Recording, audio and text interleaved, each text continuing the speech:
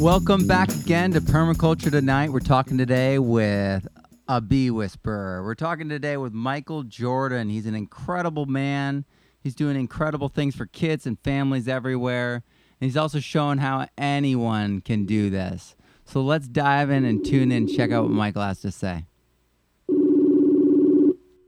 Michael? Yes. Hey, there you are. How's it going today? Good, man. I was just getting done packaging some powdered honey and doing laundry. Yeah, I feel you. It's a Monday, right? I'm sure everyone else is doing, those things that need to get done. Well, that's awesome. So can you hear me? I hope so. Oh, yeah, I can hear you very well. Oh, good. All right, sweet. I've got like a double mic set up. I've decided that I am sick of quality issues with sound, and so you have a gold-plated condenser microphone on you, and I've got the Shure 5050. No, I'm just using a phone. Well, that's okay. As long as I receive it with a golden glove here.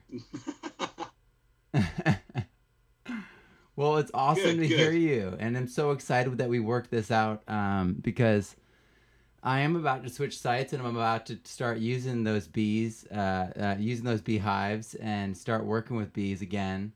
I tend to work out of the box with bees because I tried bees, and they came to me with a mite strip in the box, and I had talked to the guy. He seemed like a trustworthy young lad. I was wrong. And he was like, oh, these bees have never been sick. They're perfectly fine. I opened it up and there's a mite strip. And so I'm like, oh, well, clearly something was wrong. And the bees swarmed and left. And I wasn't prepared for that pretty quickly after they arrived on our site. And they found a really nice place though, because they're all, we're outside Yosemite.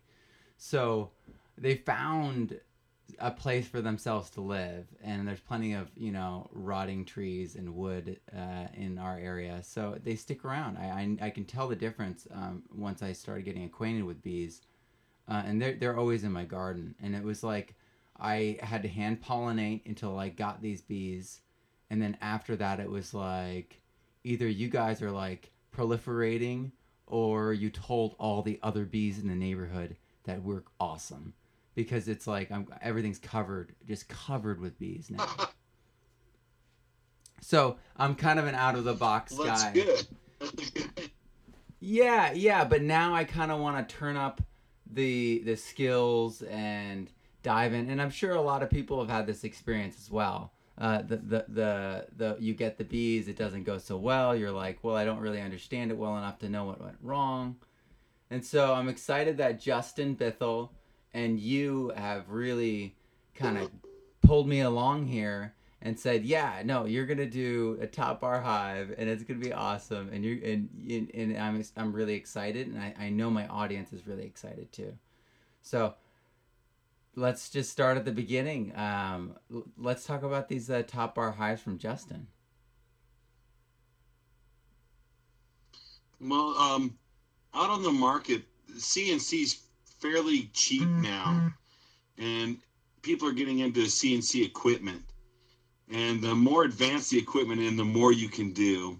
And one of the big things out on the market is a CNC top bar hive. It takes a very big machine to do it, so it takes quite a good investment.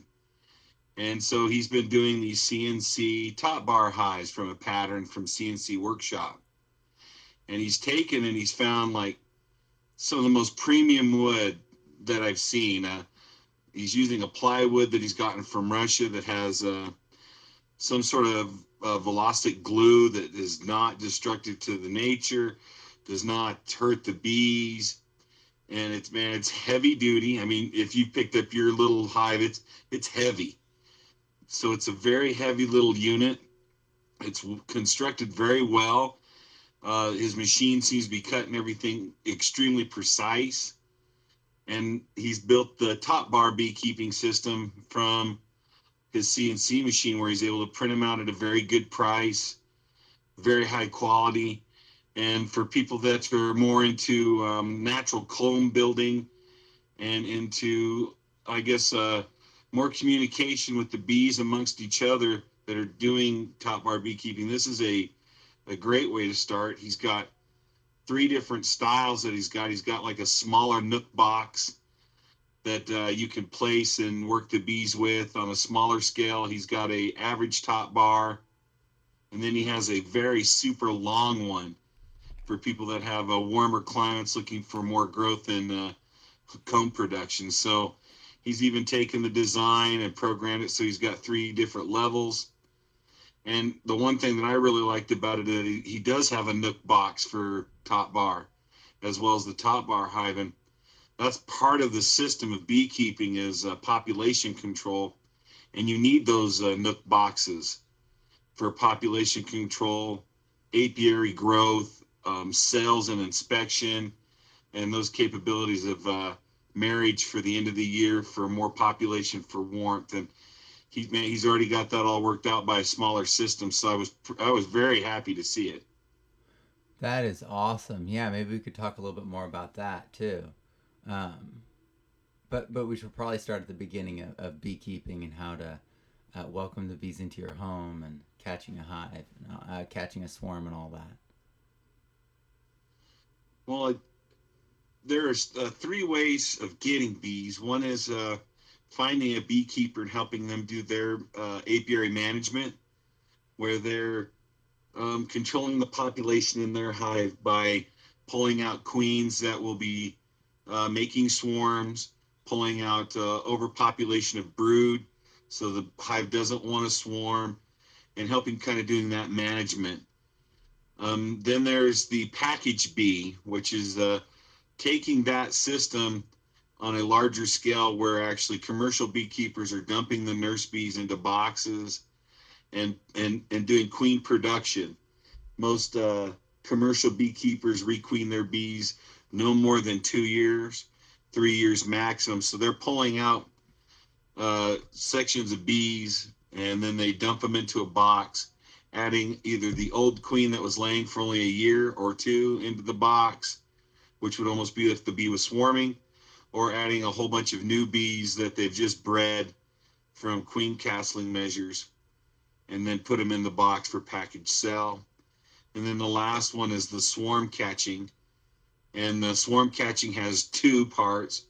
One is from feral bees that are overpopulating out in nature, and one is what we call progressive non-habitat conforming, that just like your bees, that they didn't like the hive, so they moved on, and then maybe someone got them, or someone poorly manages their hive, not doing crowd control or population growth, and the bees swarm and they move, and those people are catching those bees as well. And that's basically the 3 systems of how people get bees. That once you get your bees, package, sell, splits, or for population growth, or either from swarming measures, you have to find out what kind of hive that you want. And I keep, I'm a little bit of a hoarder. I get to, we call it like a bee virus. And I instead of going with the system, I traveled around the world to find out where beekeeping actually came from, and worked my way all the way back to how they got to the United States, from where they came back in from Virginia to how they got to where I'm at in Wyoming, to the first beekeepers here. So I got into a like wanderlust when it came to beekeeping, and I keep Warre hives, top bar hives, Langstroth hives, eco hives. Wow. I'm looking at a couple different barrel hives. I like to really look at the different aspects of the scientific measure and how the bees mitigate in the type of homes that are built, from sun hives, prone hives, Slovak hives.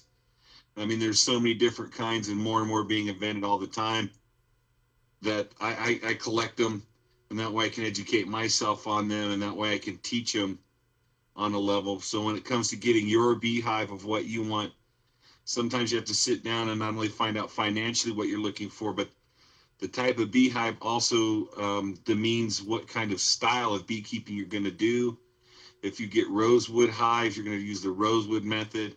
If you get Langstroth hives, you're going to use Pastor Langstroth's method. If you get top bar or the Kenya hive, you're going to go back to what they call Egyptian keeping.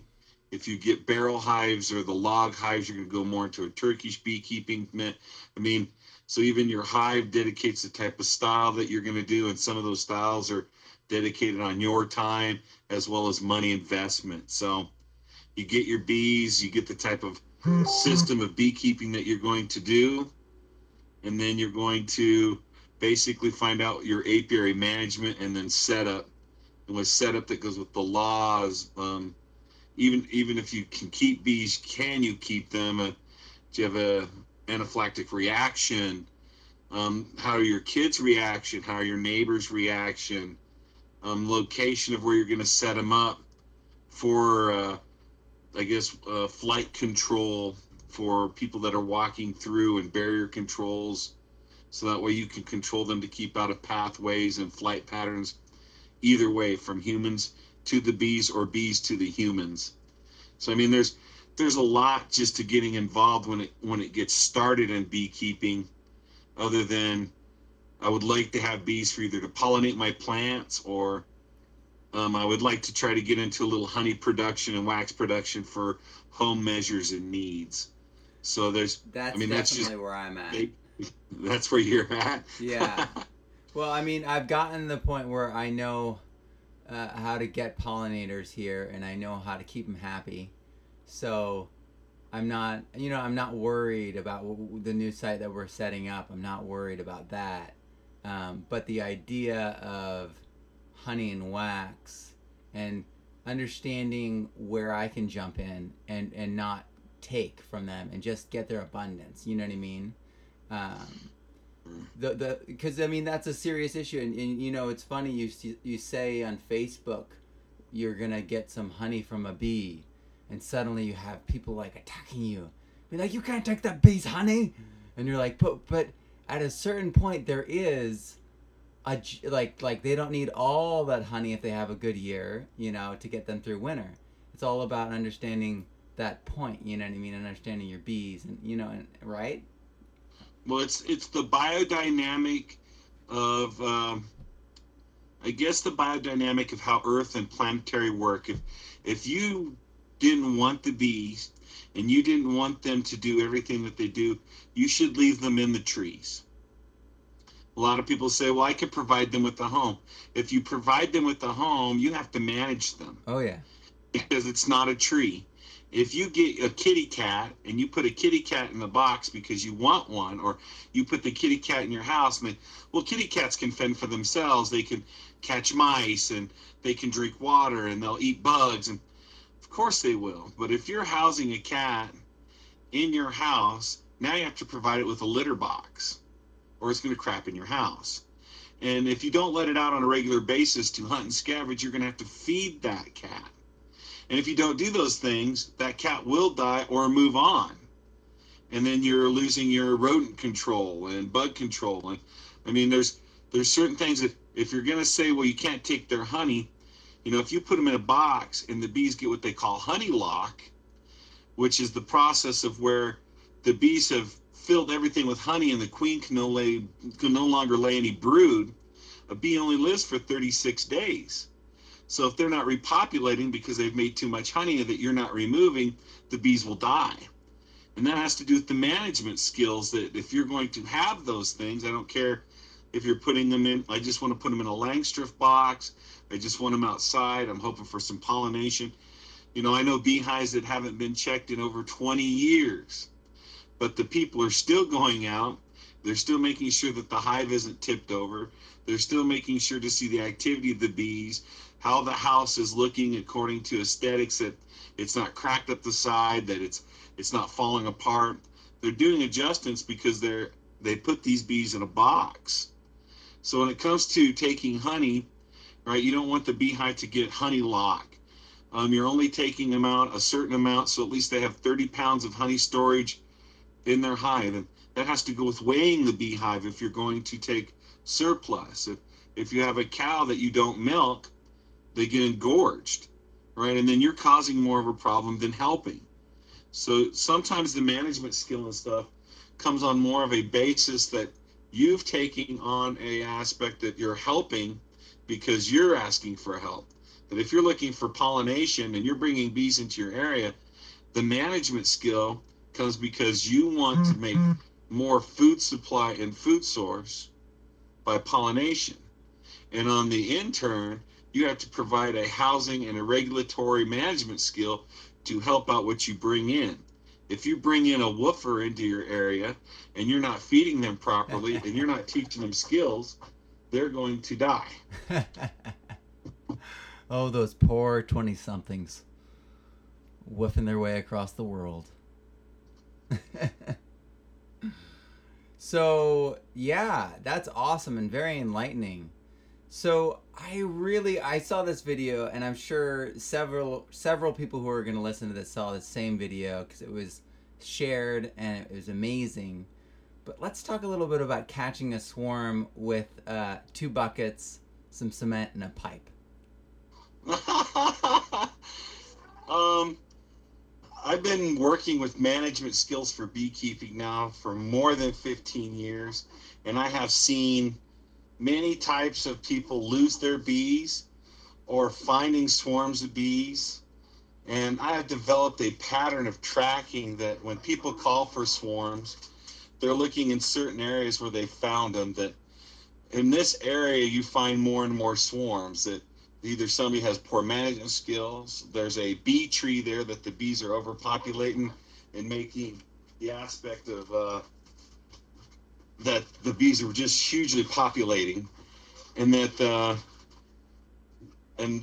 they feel that, man, that this tree is really good home, we won't leave it, but we have overpopulated and leave. And when it comes to catching swarms, you kind of find out where the best points are to put up swarm traps. Now, with swarm trapping, there's 2 different things that people don't really get, is that you have to check those swarm traps every 3 days, because the bees will come in, they'll either build massive comb and then the trap becomes too heavy and they've already populated it to where it's going to be hard to remove comb out, brood out, the queen out, and the social structure that they've built. And the second thing is that if you build the swarm trap and you're not checking it and they make it a home, on hot days without sun or with lots of exposure, you'll cook the bees inside the box. And there's many types of swarm traps. Many companies sell them. Some people are just taking honey boxes, putting some frames in them with some wax, and then they populate the hive by natural swarming methods.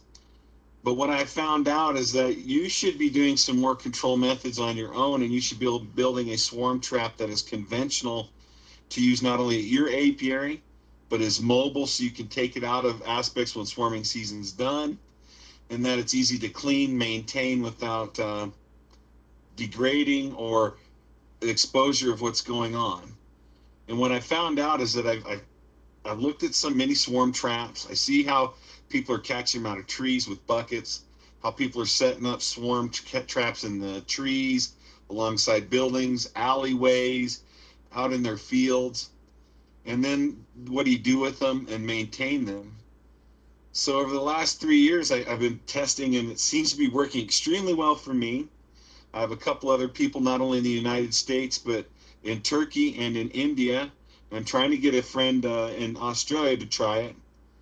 And what we found is that you can make these telescoping bee traps at home by using a 5-gallon bucket with cement in it, and then cementing a 3-inch piece of PVC pipe in it, putting a 2-inch PVC pipe in it, and then putting an 1.5-inch PVC pipe in it.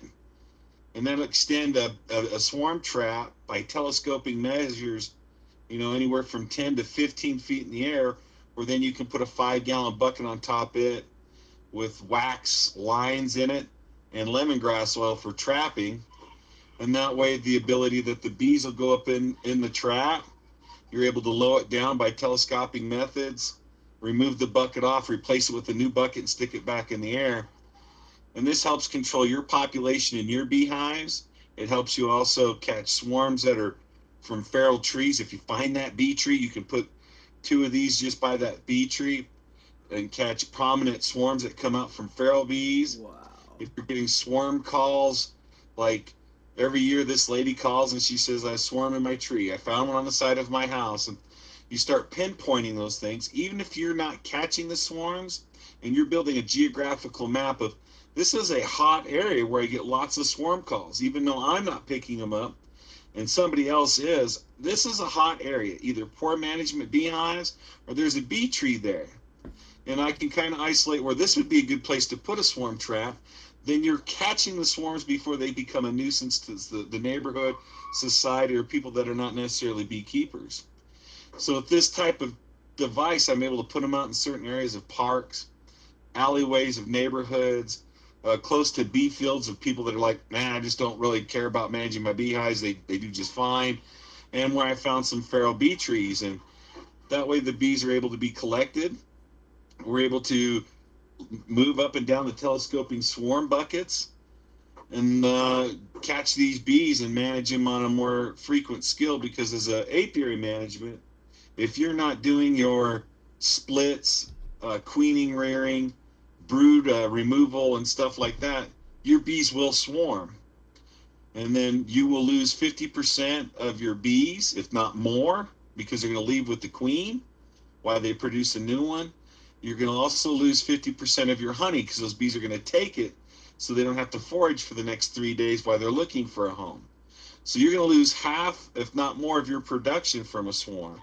So putting up these traps, you're able to trap those bees, place them in a new hive for an expansion, or put them in a hive for growth where then you'll kill the queen, marry those bees back into a beehive, causing massive colony.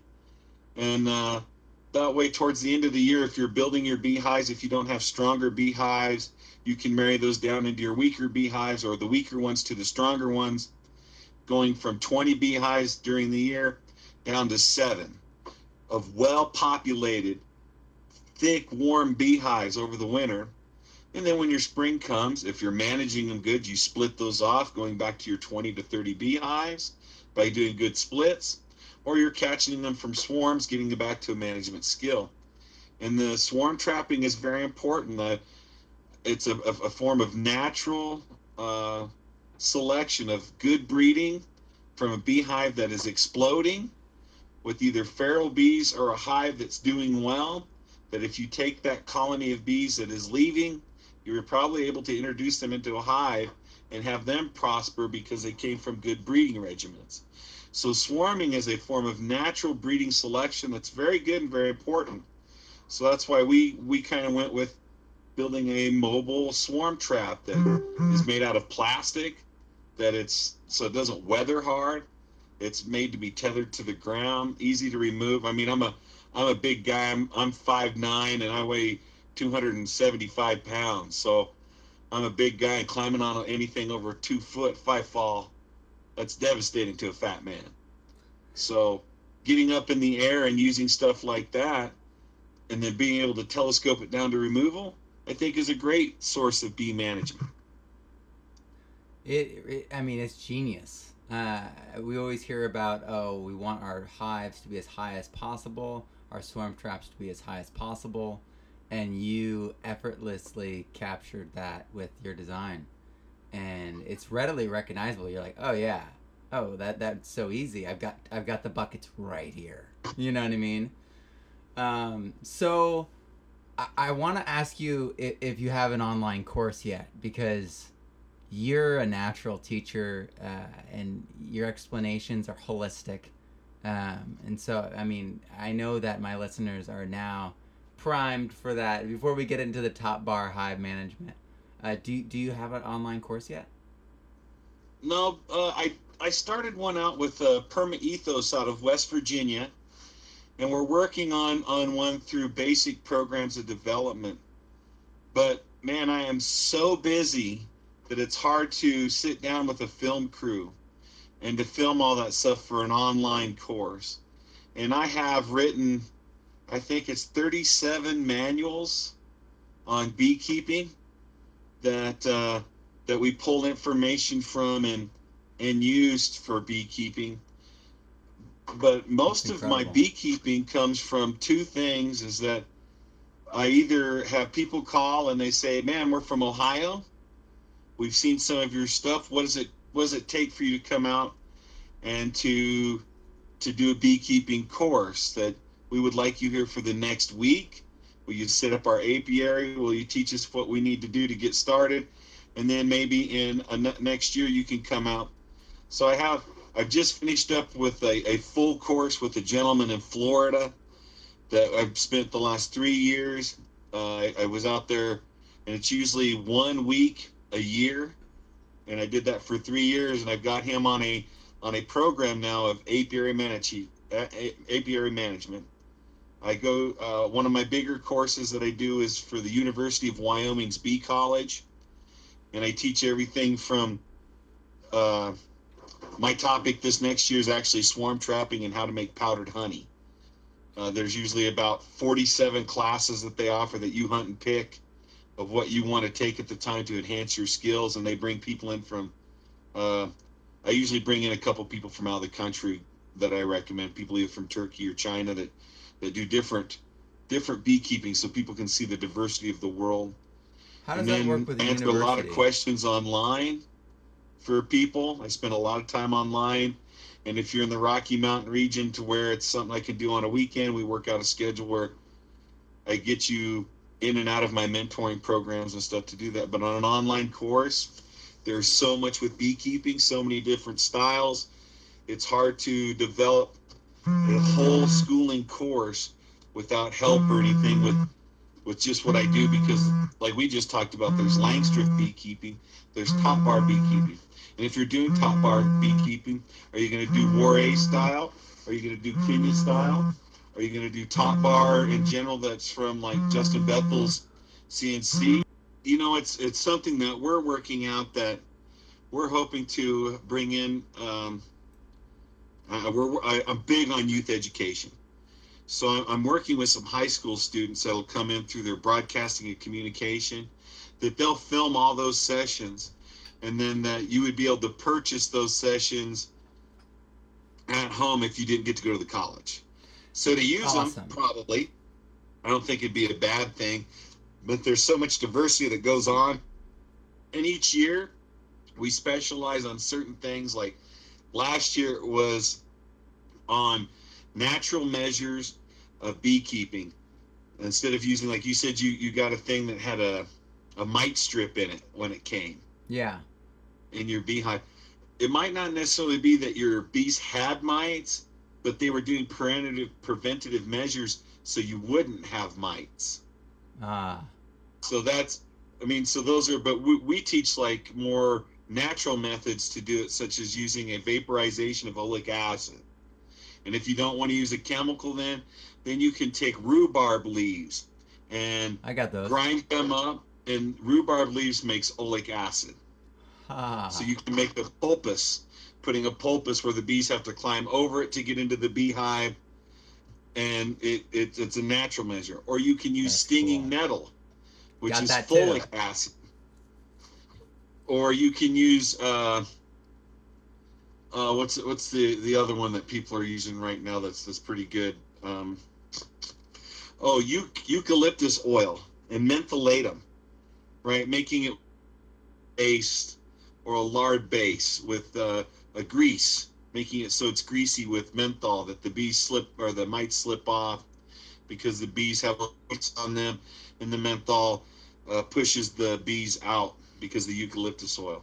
So we last year at the Bee College was was more natural methods of not only of controlling the bees for predators such as wax moth, hive beetle, mites, bears, skunks, mice, snakes, ants. They did a whole thing on just predator control and natural methods.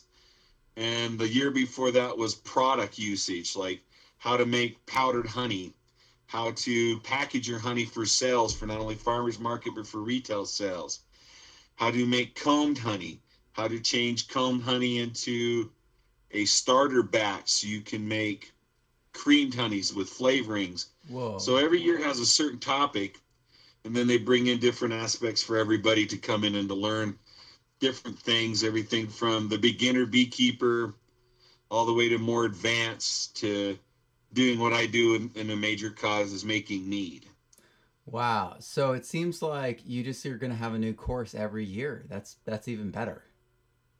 Yeah, the courses, the general. I think there's this year's topic will be, I think it's different modules of beekeeping and product reduction and control. So basically, they're going to be teaching. There'll be a mead making class. There'll be a honey packaging course. There'll be a basic beginner beekeeping course. There'll be some pest management control courses. But then you're going to have some people that are coming in and they're going to teach you about how to weigh your beehives. Yeah, so you can see if population growth or weakness is going on. They're going to bring in somebody that's going to talk about how to build quilting boxes and feeder tubes for more hive management skills. So they bring, and I think there's like 47 classes, and I think there's also going to be 13 hands-on where you'll actually build your own beehive. And it's over a 2-day or 3-day time period. So some people don't get to see some things because I'd rather go watch the gentleman build swarm traps and watch the guy make mead while the mite control is going on. So there's many different styles and systems that go on. That's amazing. So it almost sounds like, wow. It just seems like you're going to bee college or something all at once. Yeah, well, that's why we call it bee college. Is that every year it's the University of Wyoming's extension, and it's called the Wyoming Bee College, and it's done here they take the whole. It's a community college here in Cheyenne. We only have one university here in Wyoming, so it's an extension, and we have a community college here, and the university's extension for bee college takes the whole community college up for 3 days. It basically, the classrooms are all used, the auditorium, the cafeterias, I think last year we brought in almost 300 people from all over. I mean, they come from all over the world learning different topics because we even bring in speakers from all over the world. That's to incredible. Try to teach different beekeeping skills and management. That's absolutely incredible. Wow. So your company is a bee-friendly company, and what's your website where we can we can sign up for the newsletter so we can stay in touch, so we can make sure we have access to that when it comes up? The best way to get on me, I have a website. It's ABEE friendlycompany.com. AB Friendly Company.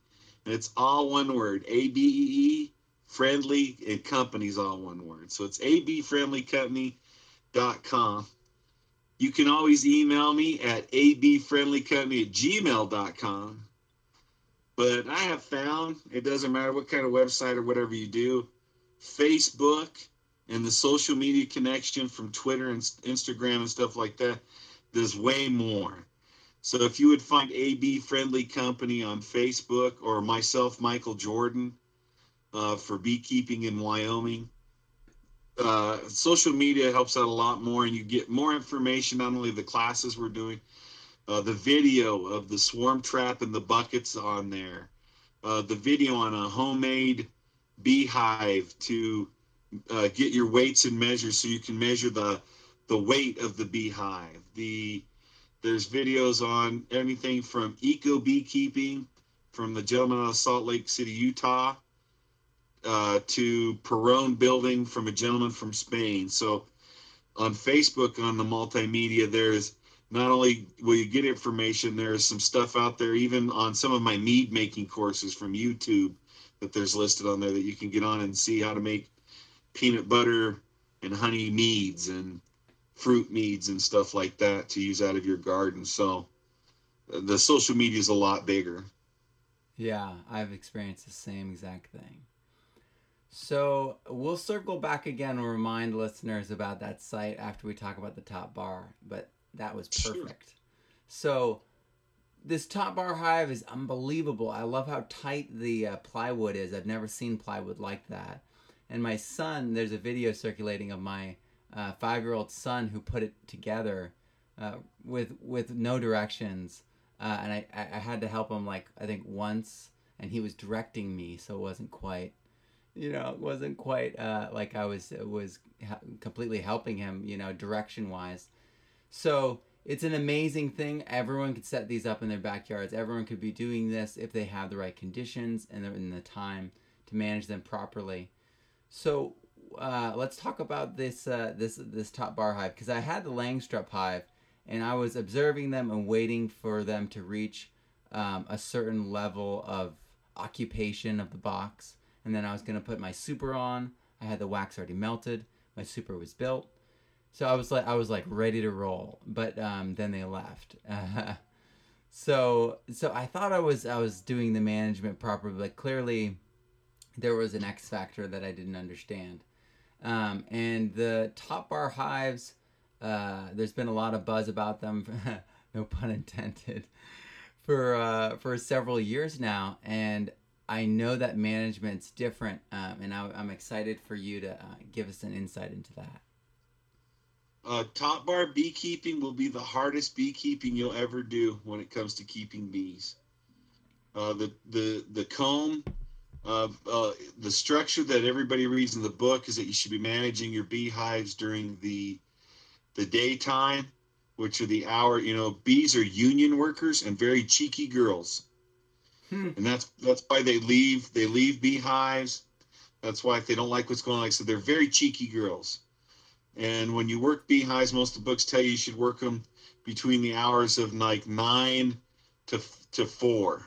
Right? You should work them daylight hours because bees are union workers. They're out when the sun's up and they're home when the sun's down every day. So if the bees are out of the beehive working, that's less for you to mess with. That means there's only usually guard bees and nurse bees in there. And nurse bees aren't tend to be aggressive.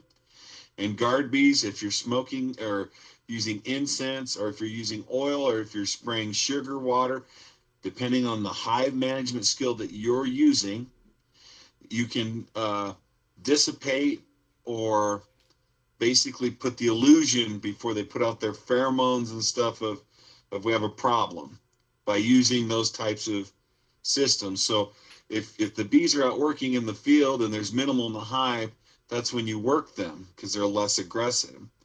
In top bar beekeeping, you're going to work them either extremely early in the morning, which is the most productive way, or you're going to wait more towards almost even after dark.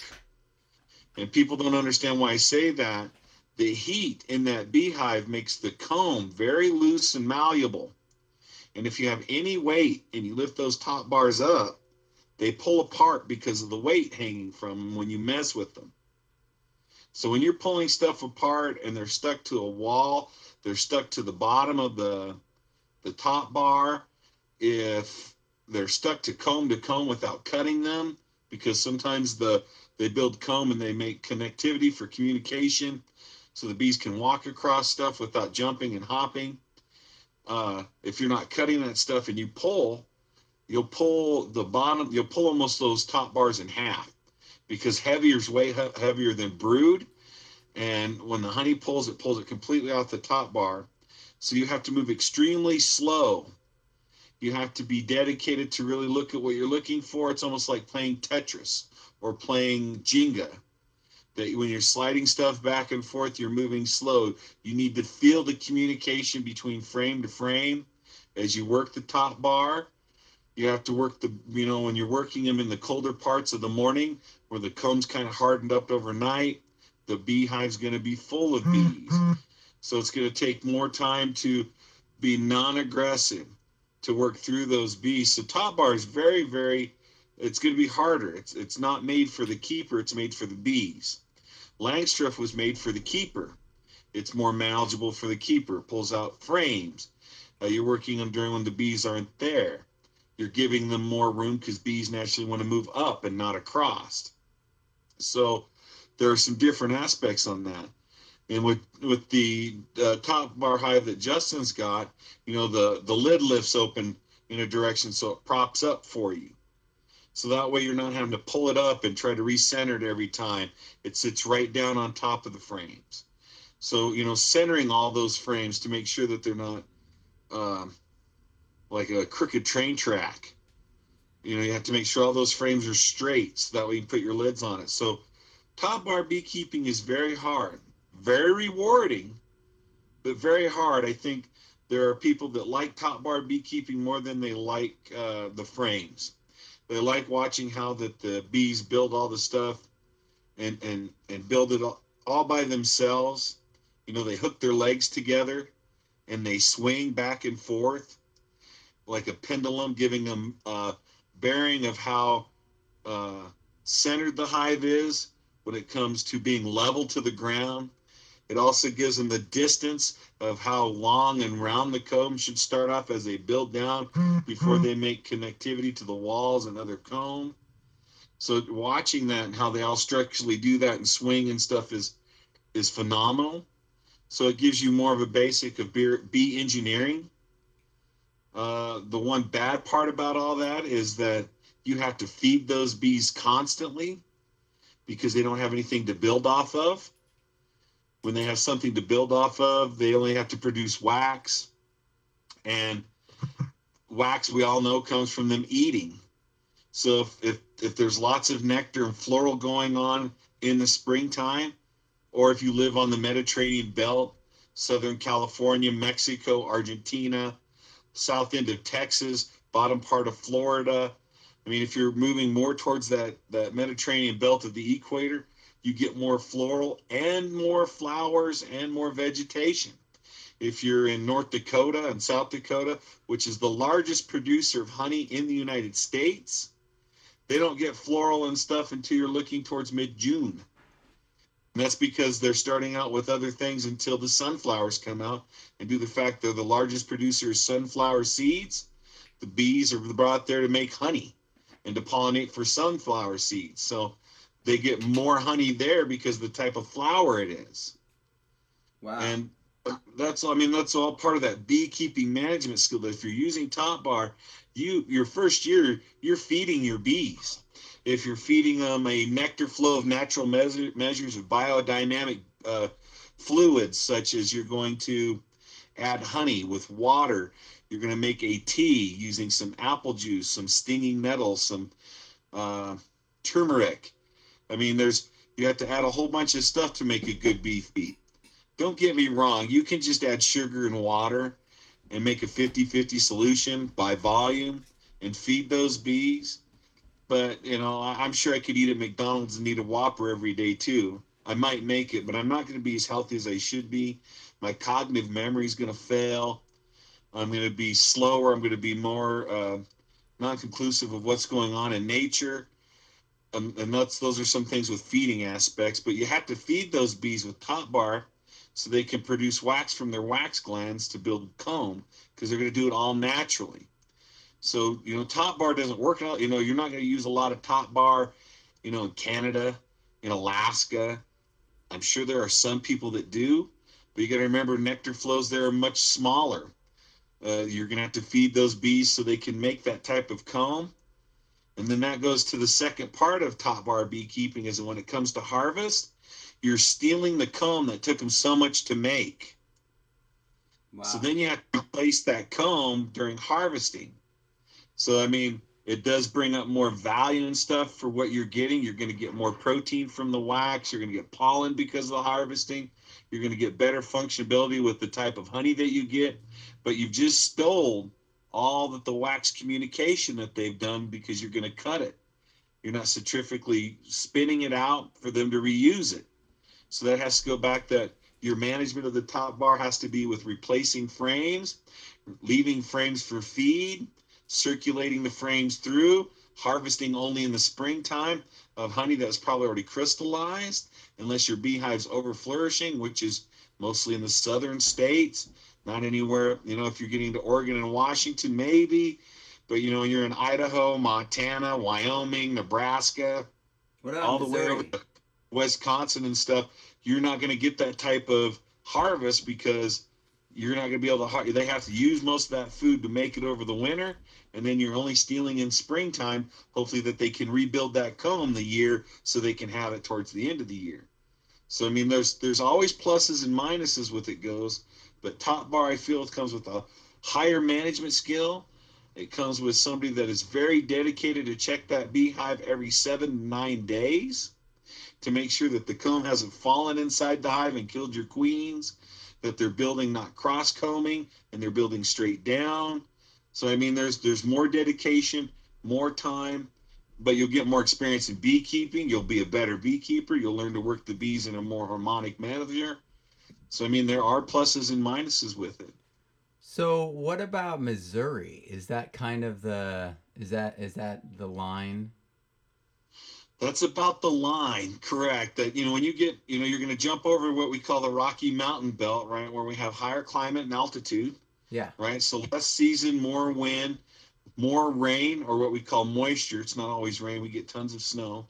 But when you drop down towards when you get to the Missouri area and you're moving back towards Oklahoma, across from Kansas belt back over to Virginia, then you're going to hit the Appalachians, where it's going to drop back up, get the higher altitude climate, less sun, more cold, and then you're going to drift across to where you get towards the East Coast, right? And then you're going to have anything from when you drop back down towards where the water and the airway drops back up. The airflow on the Atlantic coast comes up from Mexico, not giving more warmer water and more warmer airflow. And when you're on California, it comes from Alaska down from the Pacific, giving you guys colder water and colder airflow. So it has to do with altitude, climate, location, sun variable. I mean, there's a lot to doing that on a thing for an insect. Yeah, but I feel like that is so do you know that I'm helping out with the Heirloom Expo this year, Santa Rosa? No, I did not. All right, so they're having me handle the kids section because I create all this curriculum for kids, and I'm a school teacher, and I used to bring crowds of kids to this thing, and so like one of the major things this year that I've been focusing on is making sure we include bees, all pollinators, invertebrates, composting, food soil web, so that when the kids come, they see a holistic point of view for gardening. So it's not just like, oh, we're going to add seeds into the gardening equation this year. It's like, no.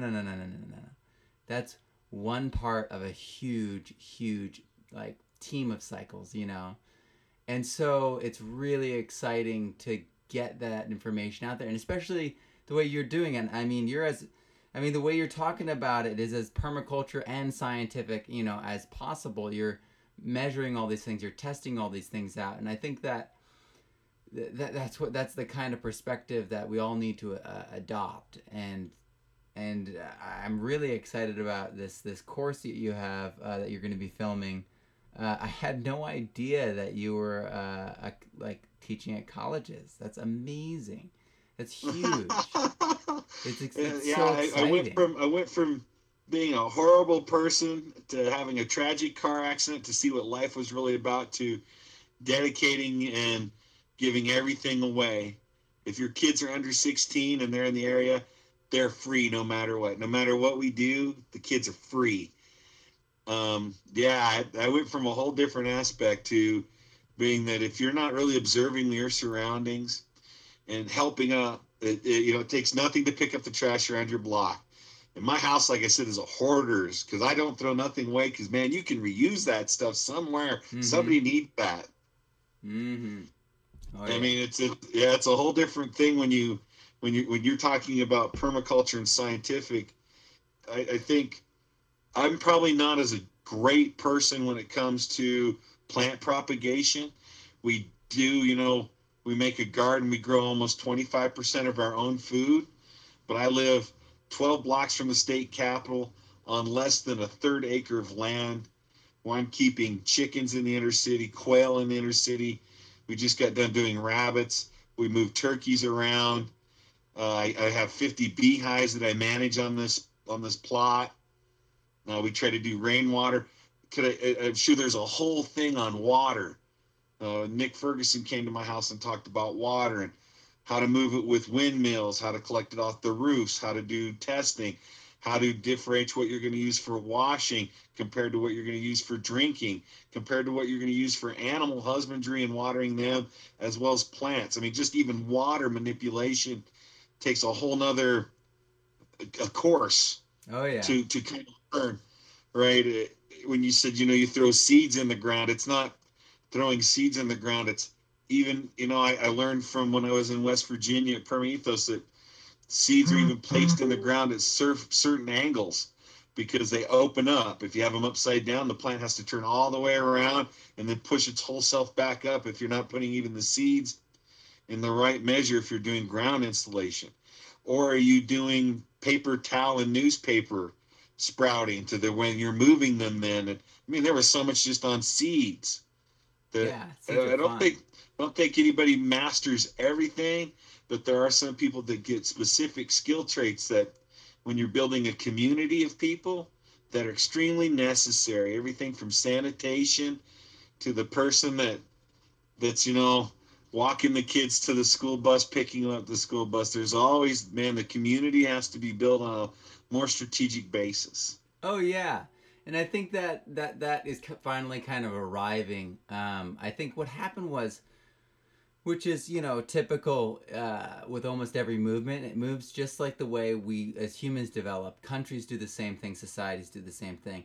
It went through that selfish, like, teenage period where it's like, well, I'm going to have my site and I'm going to do it all myself and I don't care about the county laws. And so it's just like, it went through this developmental period of like, it's teen angst, permaculture right now.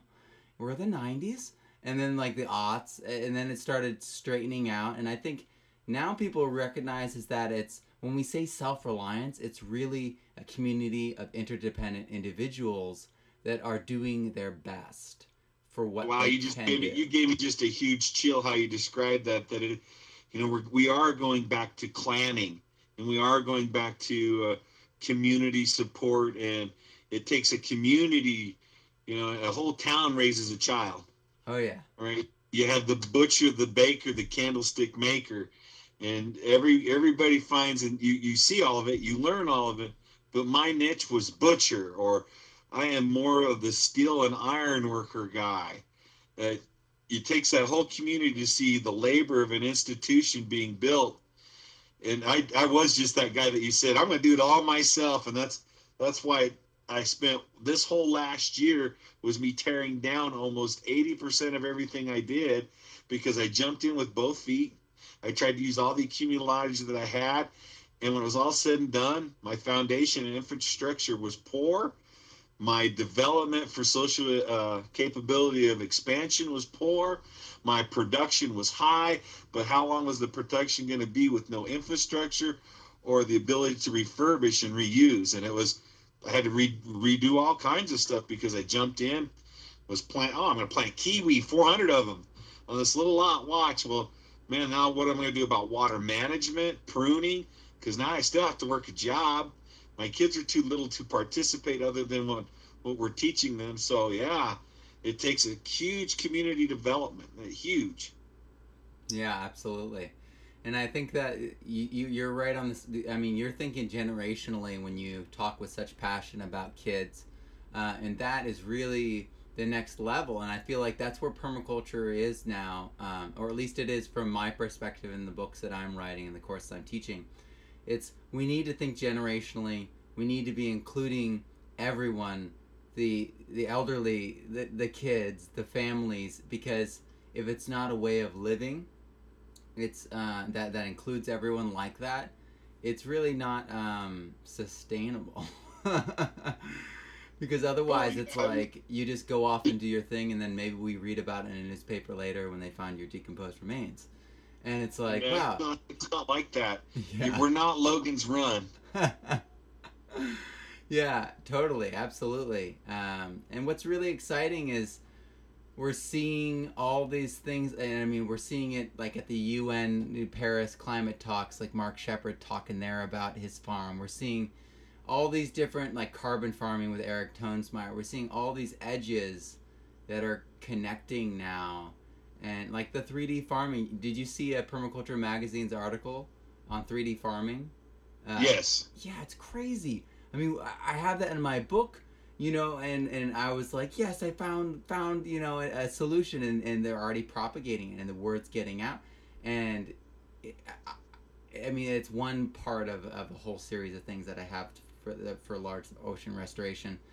Um, Actually, you understand. Basically, we have to recreate the artificial reefs so that we raise, like in permaculture, where we use windbreaks to push the air up.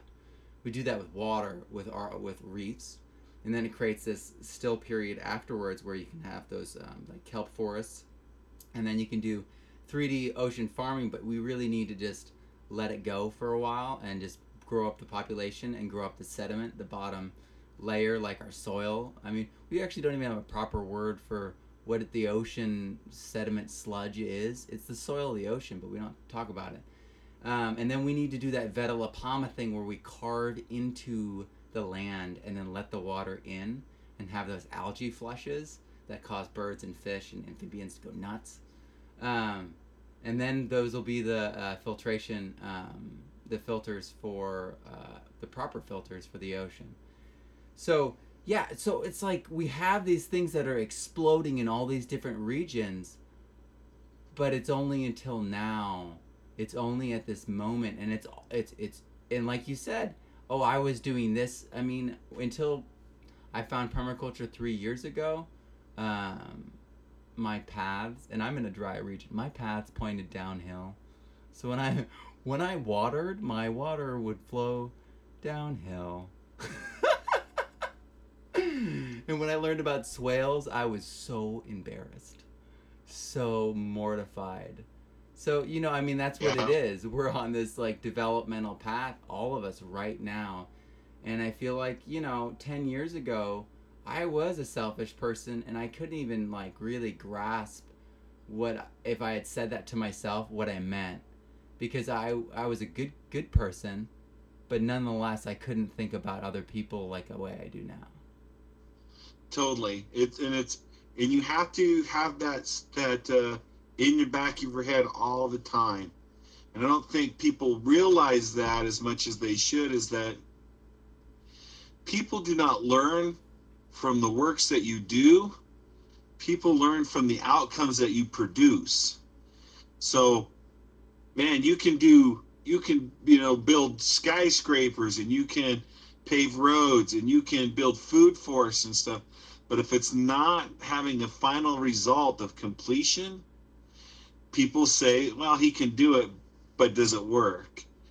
And what I've learned is that I developed my beekeeping, and I spend, man, so much time. My wife hates it, that I'm running a translator program over the last 3 days, that I was talking to a gentleman in Turkey about new development for a tubular hive that we've been working on together, and using natural chrome structure, the Y theory from Germany, have you seen the flipping Neil's of periodic frames and stuff. And I spend all my time doing that to get the information, so when it's done, it's a final product and just not a concept.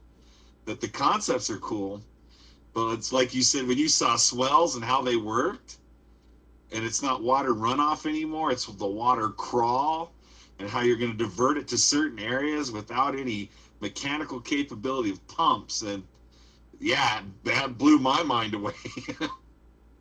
Yeah, and that's even a generalist concept. You add in keyline, you add in terracing, all those different things too, and suddenly it becomes a vocabulary of catchment and diversion. So I'm so excited about this. I'm ready to dive in. I'm glad that moving to Missouri, because that's where we're looking at moving.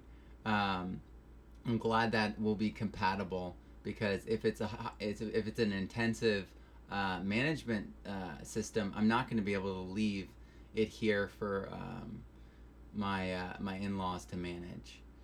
So, but the bees are here already. They're in one of these trees. It's funny though. It's like those bees came to me, and where they're from, there's really no stands of trees. I mean, they have orchards, but there's no stands, like wilderness. And where I am at, this is where all those trees are dying. So there's dead trees and fungal activity everywhere. So I'm sure those bees were like, guys, I've got a whole tree full of medicine. Let's go, and they just left. And so it was like a healing event, I think, for them. So I'm super excited about this. And your website, again, is beefriendlycompany.com. It's all one word, and it's BEE. And I'm so excited about this course because it's really clear to me that just like with Elaine Ingham's soil course and soil science, it's like its own rabbit hole of wonder and excitement. Beekeeping is the same exact way. And I think that it's one of those edges that in permaculture you don't have very many books where it's talking about beneficial, like, bugs, talking about pollination, talking about, bees in depth. Instead, we have cursory stuff. And so this is so exciting that you're putting this work in. And I looked on Amazon and I didn't see any of those manuals. So when are those going to be available? That's one of those things that I can help. And I'm gonna have to find out and convince my wife to quit my job working for the school district. Well, just like you did, I have to make that choice to either sit down. I suffered a car crash in 1999, and I was clinically dead. They were going to harvest my heart to give to a woman in New Jersey. And just by miraculous, my mom showed up at the hospital and said, "Mom's here. We're getting ready to go home, so get better." And I kicked into a coma, got off a ventilating system, and within a year, it was 2000, I was starting to learn to walk, talk, read, write, and do all stuff again. But I have a traumatic brain injury from the cerebral hematoma and in the back medulla of my head where my brain got rocked back and forth. So I have severe dyslexia. So when it comes to writing stuff down and stuff, I might be able to say it correctly and I might write it down. But if I'm writing down a pair of jeans and I spell it like a pear that you eat, it takes a long time for people to kind of differentiate what's going on. Sounds so like the manuals and stuff teacher. I'm working out will probably be given also out as I take time to make these courses more available for online, that people should be able to look at it in a different measure. Wow. So it sounds like you need an English teacher to just go through it and just add those corrections for you. Because that's what we deal with. Them together. There's a lot of stuff in there that has diagrams and stuff in it. So because for me to explain it, it's easier for me to kind of show. I'm a hands-on guy. If we want to sit down and we're going to go through a beehive and I'm going to show you how to make the queens, emplacement of the queens and stuff, it's much more easier for me to I almost need a ghostwriter is what I'd probably need to take those manuals and make them better information for people than me sitting down, because I take out a manual, I print out so many copies for a course. People come to the course, I hand out the manuals, I say, all right, let's go to page 4. This is the diagram you're looking at. This is how we're going to go through this. We're going to dip the rods in the wax. We're going to make our own queen cups naturally from our own wax.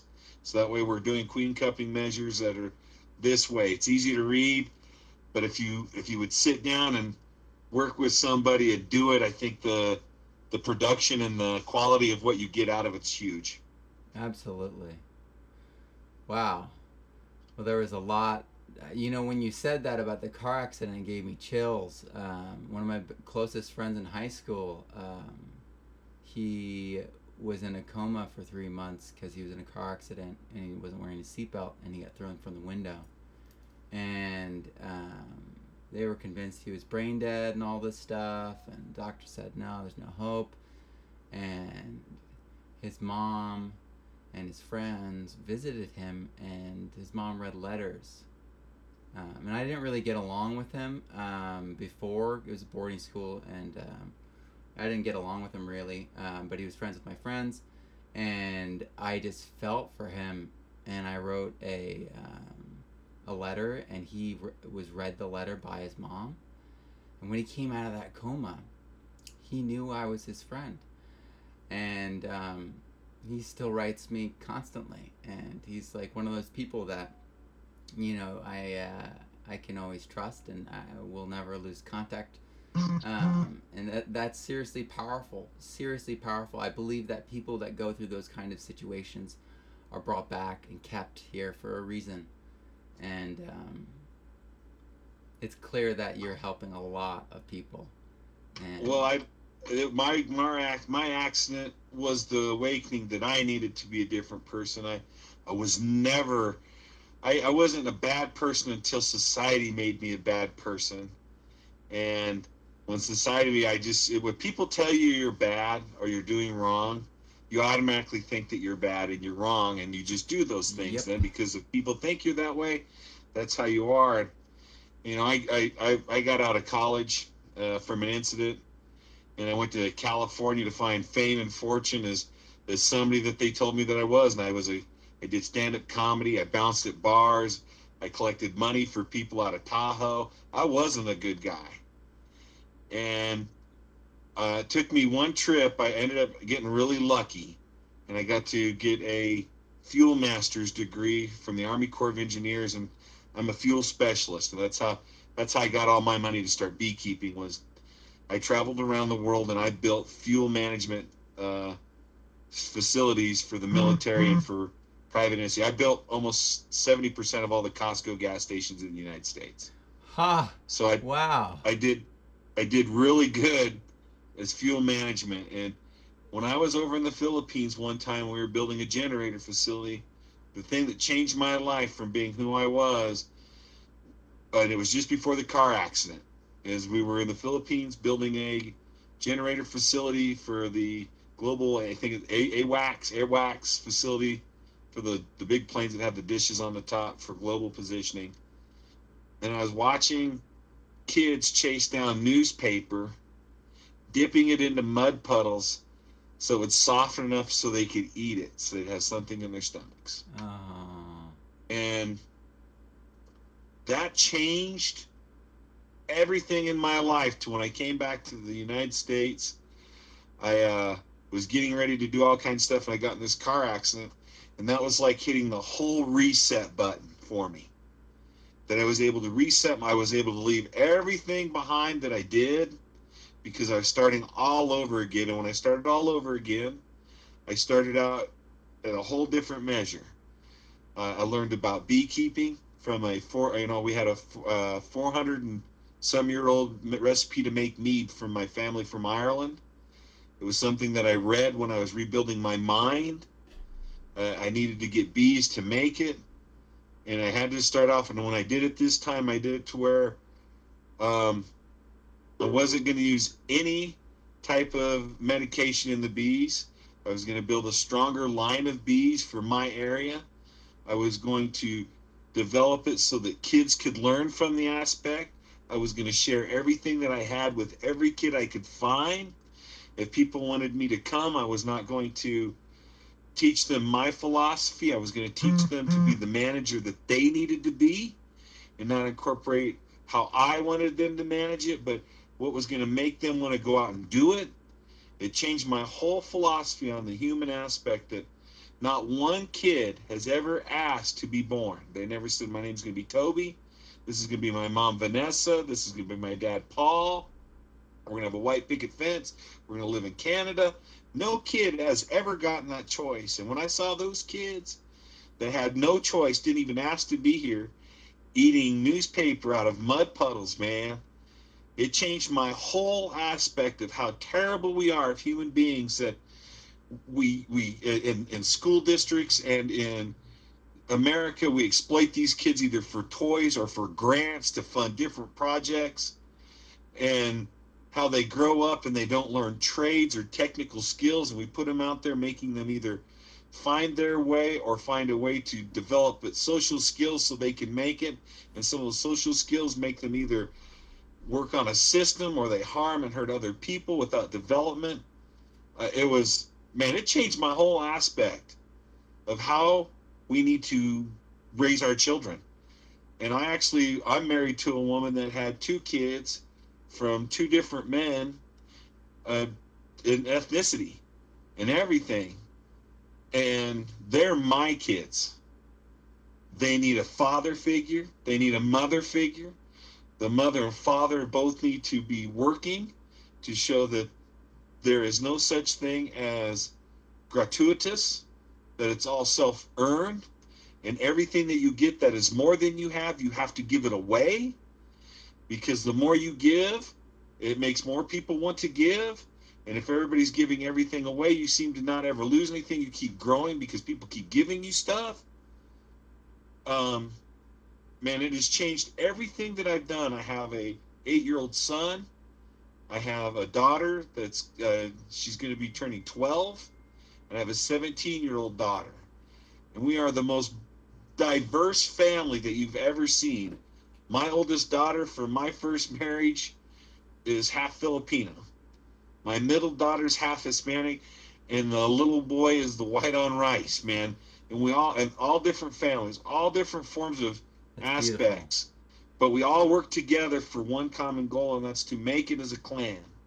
No matter what it is, we will fight for each other. No matter what our diversity is, what our downfalls are, someone picks up behind them, and we try to make things happen. And this is also based from my thinking of how I've watched bees, that they don't fight in the beehive. They all work together, and it's not to get what they want now. It's for the next generation, that when they come back, we built them the home, we built them the food source. We just need them to work for the next generation. And I can't really describe that we have to work, and we have to work humanely and harmonious with each other. That we get nowhere with futile feuds and with incorporation of bad philosophies and anger. Absolutely. That's awesome. I love that. It's very hard for me to describe how that makes me feel, because I was the guy that was bouncing at the bar, that didn't care for people, that it was all about making my paycheck. And it's not about that. It's not about any of that at all. I have more love and more humanity from other people because I give it away and I help them. And the most of the people that I help earn it.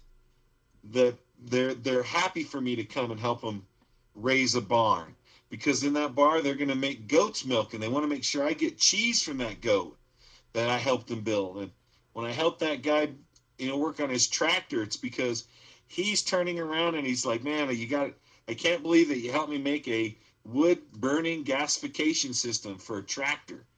I said, it's okay, man. I said, it's something that I know how to do.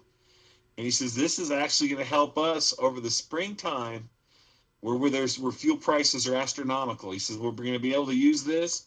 And he says, when we go out and do stuff, he says, how can I repay you? And I said, just pay it forward. And how he pay it forward is, man, I'm sitting on so much grain right now, he just drops it off. Because Wow. it's how he pays, right? My chickens basically almost eat for free. I taught a guy how to brew beer. He's brewing beer for a microbrewery. All the spent grain comes back. He says, what do we do with it? I said, man, you should make a pizza crust with it. Right now, you're using all these different grains, and now you can refurbish it, reuse, make pizza crust. Whatever, so we get pizza if we go to this one pizza parlor made from the spent grains, and we get grains from there to put in our garden. And Whoa. if you treat things and you treat people with the respect that they earn and deserve, it's 400 times comeback, man. Absolutely. It's tremendous. Absolutely. Well, this has been an incredible conversation. I'm so excited because I feel like we've really gotten to know each other, and I feel like our listeners are understanding where you're coming from and are gonna want to learn from you, because your perspective, that's the thing, is we need to be teaching from that kind of perspective, the generational perspective, the gratitude attitude.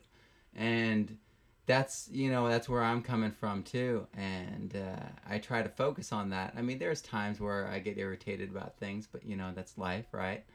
But I'd always try to hone in on that and focus my thoughts on how can I serve others in this situation? How can I pay this forward? So thank you so much, Michael, for coming on and sharing so much of your wisdom and your experience. And I hope we check in soon, and I hope I get my bees going and can follow in your footsteps.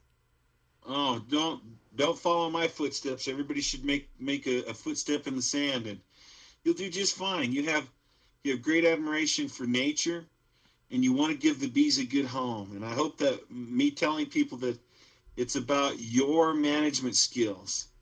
Even in permaculture, you have to make a design. You have to sit down and build a good foundation. It's the same with beekeeping. You have to lay out what you want from it, where you're going to put them, how you're going to manage them. Or if you're not, just leave those girls in the tree. They do just fine. Awesome. Thank you so much, and have a wonderful day. You too, Matt. Thank you very much for having me, brother. All right. And once again, it's abeefriendlycompany.com. Yeah, or just look for me on Facebook, AB Friendly Company Incorporated on Facebook. Sponsor us, get some honey, get some products from your local beekeepers. But we try to do all kinds. You'll see my Facebook page has me giving a check to kids for writing an essay contest on bees. So if you find me on Facebook, you can probably catch me easier than you could from any place else. Awesome. Well, we'll just do that then. Thank you so much. You bet, Matt. Thanks for having me. All right. Have a good day. Thank you so much for tuning in. That was an amazing, informative, and, inspiring episode. I was so glad I got the chance to talk to Michael in depth like we were able to. And I'm glad that you were able to hear and able to learn so much. I can't wait for him to come out with his course. I can't wait for him to share it with so many kids. And I hope you have a wonderful week. And if you get a chance, hop over to thepermaculturestudent.com. Check out my books there. I've got a new book out. My course is up there. We have even more videos than ever. I'm cutting some new Elaine Ingham videos right now to add to it. So if you're not part of the community already, dive in. From Permaculture Tonight, have a great one.